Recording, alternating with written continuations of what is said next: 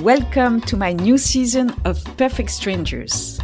You know, when you move to new places, you can feel disconnected or even awkward sometimes. And that's because you are lost in translation. You don't have the codes for the new culture.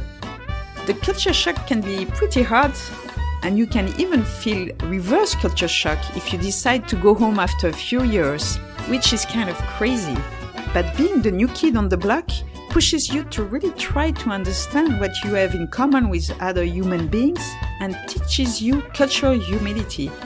And I want to share this experience with you and my guests. So, let's begin!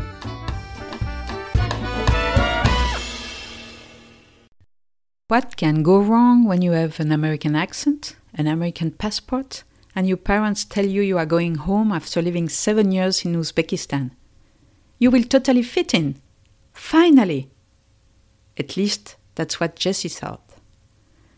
I discovered her story while reading a blog she wrote for Families in Global Transition, an NGO which serves as a forum for mobile families. I was touched by the very authentic way she described her 13-year-old self facing difficulties she didn't expect. I also discovered that she created a company to help kids that go through the same time of difficult transition. She was going to be a perfect guest for my podcast if she accepted my invitation. And she did.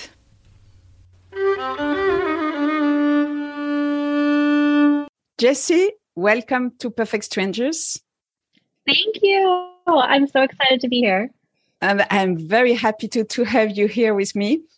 Today, we will speak about your experience living abroad in Uzbekistan and coming back to what you thought was home when you were 13. Mm-hmm.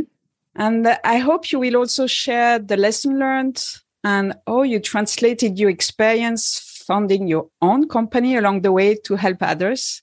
So that's going to be in the second part of the interview. But first, if I can ask you to read a passage of a blog you wrote about your return to the United States, because I found it really beautifully written.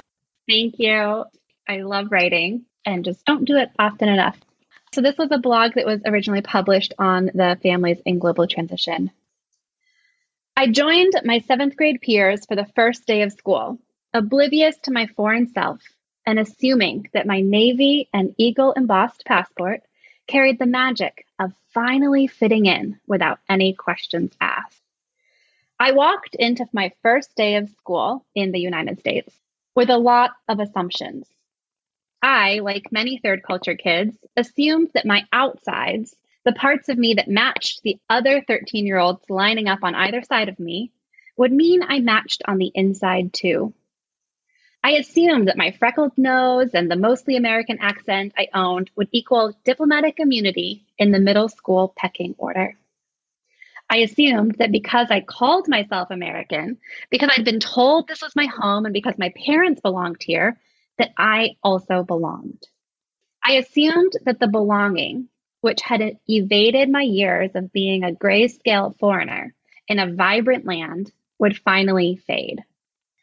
As it turned out, the azure of Uzbek mosques and the indigo of sun-drenched grapes had soaked beneath my skin. I was too colorful to fit in here. I was so awkward, so innocent, so out of place, so Russian, so deeply other. I held an American passport and a very American name, but that was it. Thank you, Jessie. To begin, can you tell us more about when you arrived in Uzbekistan and how you lived there? I moved to Uzbekistan. My family and I moved when I was 6 years old. My parents were missionaries, so I grew up in both a Muslim culture and then a small Christian faith community. So there was also culture shock and some differences just in our community as well.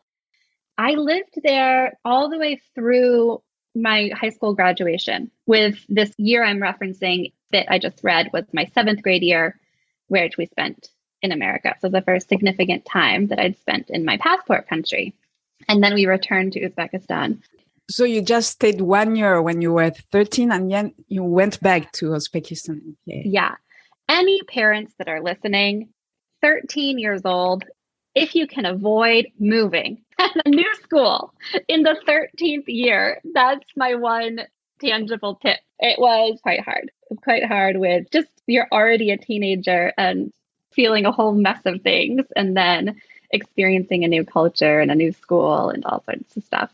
Yeah, so then I graduated high school in Uzbekistan and moved back to the US for some volunteer work and eventually some college education, all with the intention to work with our culture kids because that had significantly shaped my own life and my experience. And yeah, I just always wanted to work with other TCKs.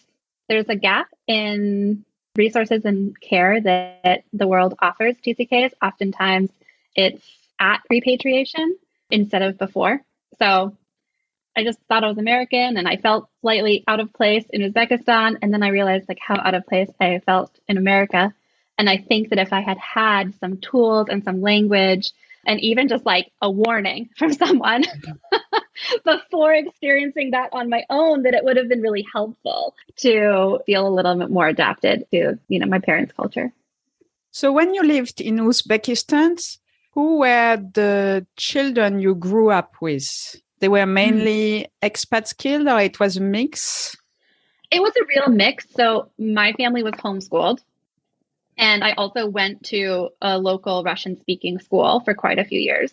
I used to dance back in my childhood. So I went to a ballet school and did my regular classes and then dance classes. And then into high school, my parents chose to send me to an international school. So I completed high school in Tashkent. So do you remember what was your idea of America back then when you lived in Uzbekistan? How did you imagine America? Because maybe you were coming sometimes, but not very often, I would guess. Yeah, we'd done a couple summers here and there, mostly with family. I think I imagined like what I saw in movies or read about in books.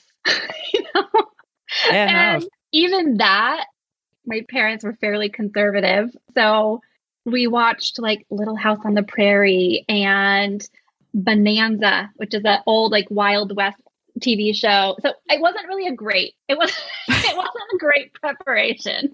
I wasn't watching like Clueless or something that was still, a dramatized version of America, but perhaps slightly more accurate than like Little House on the Prairie.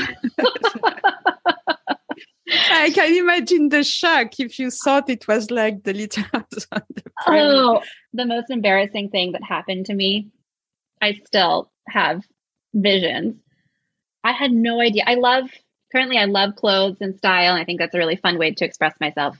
And the clothes that my mom bought for us were from the LL Bean catalog, which is like polo shirts and khaki shorts. That was just like kind of all they had to offer. I still thought it was really fun. And I would like flip through the catalogs and I would circle like, oh, this pink shirt and these like patterned shorts look really nice together. But of course, this was nothing compared to like actually what teenagers in the US are wearing for real. And so I think it wasn't my first day of school because luckily we wore uniforms, but it was a friend's party or going to church or something. And I had this outfit that I had chosen so carefully. And it was like a yellow polo shirt and an embroidered cherry and then matching cherry patterned shorts with like elastic waistband and long shorts past my knees. I was 13 years old in the US and it was not cool. It was not a cool look. But I had no idea. That's the pictures I saw of American kids were in these clothing catalogs. I was like, that's what everyone's wearing. Oh. Were you dreaming sometimes to come to live in the US while you lived there? Not until after 7th grade.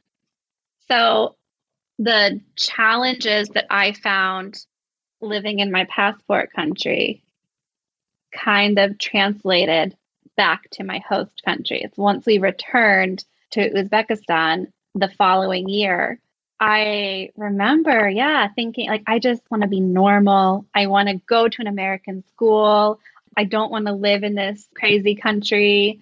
So the culture shock on the way back was also really challenging for the first time because I had loved my time in Uzbekistan. I really consider it home. And for the first time, I felt this disconnection, this awkwardness. Yeah. And I guess you had to fight in a way to fit in the United States. And then you were going back and you had to not begin everything again from scratch, but still, it's hard. Exactly.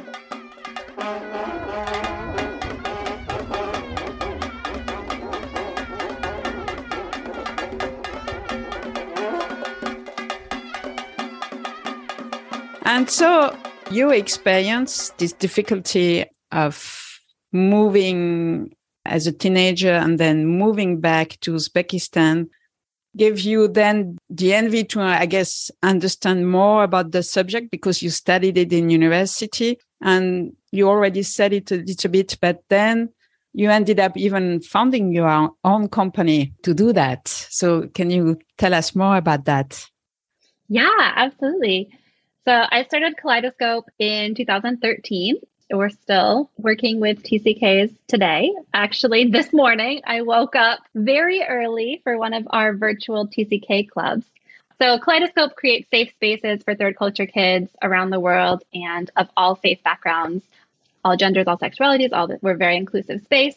And we're not therapists, before I say this, we're not therapists, but we put an emphasis on mental health and self-care and providing a space for TCKs and especially younger ages to learn some of these tools and language and even just interacting with their peers and realizing, oh yeah, me too. I've experienced that too. You've experienced that too? Oh, so I'm not weird. This isn't crazy. There's some normalizing there. So our main events are virtual TCK club that goes along all year round, and third culture kids ages 6 through 16 can join any of the clubs. And it's been a great space. It was kind of inspired by COVID and not being able to meet in person, but it's worked out so well because we all live all over the world. So then we're able to meet virtually, and it's been a great addition to the in-person programs we already offered. So I've seen that on top of offering these clubs, you also offer curriculums. Correct. So we have curriculum that is made for virtual meetings. So if you are a TCK caregiver or educator, and you're also trying to interact with kids online, we've done it. We've done it for 4 years now, and we're feeling pretty good about our programs. So you can purchase that curriculum. And then we also have curriculum for in-person events, which is where we started. I really recommend like a retreat or a conference where you can gather a group of TCKs and they can go through this experience or this curriculum together. So what would you say is the most important thing when you have TCK? We didn't say at the beginning what it means. I forgot to, because not everybody is familiar with the name by third culture kids. I guess it's a bit late to say it, but anyway. And with your experience, what are the most important points to move to your passport country when you are not familiar with it? What should your parents think about beforehand? So third culture kids, for the most part, are pretty experienced moving between cultures.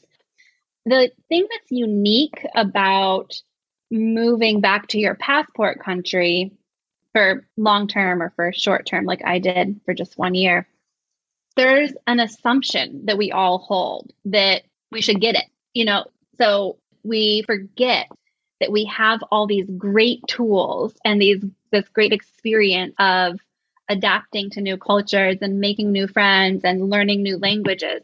Those are the strengths of a third culture kid. And without the reminder that returning to your passport country or your parents' passport country is still a new culture. It's still a new place. It's still a new experience. Then you have access to all those tools that you already know.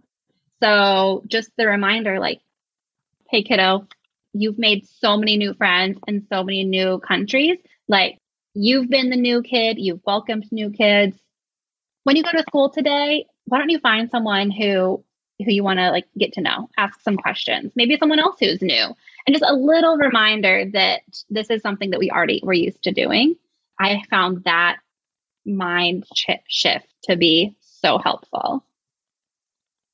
As you said, the assumption, it's funny because it makes me think of when I arrived in United States and I had the assumption that United States, it's easy because I speak the language and it's the same kind of culture. And then you arrive and realize, well, I feel sometimes awkward, or I have the impression there is some miscommunication or things like that. And it's hard to put your finger on it because it's not things that are visible. I guess it was the same for you.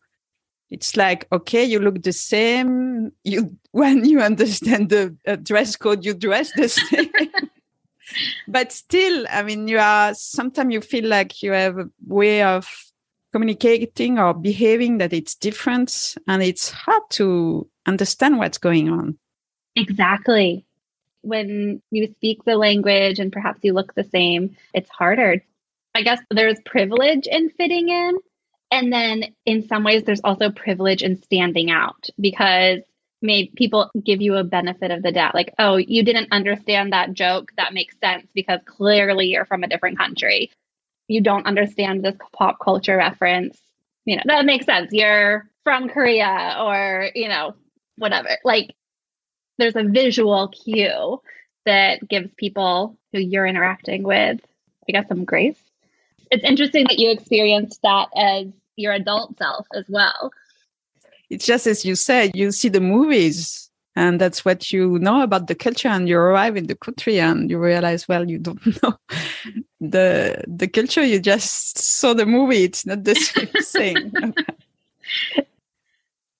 It makes completely sense to me what you experience as a teenager. And I think the word assumptions is really important because as you think you know the country, then the shock will be much harder in a way because you are not prepared.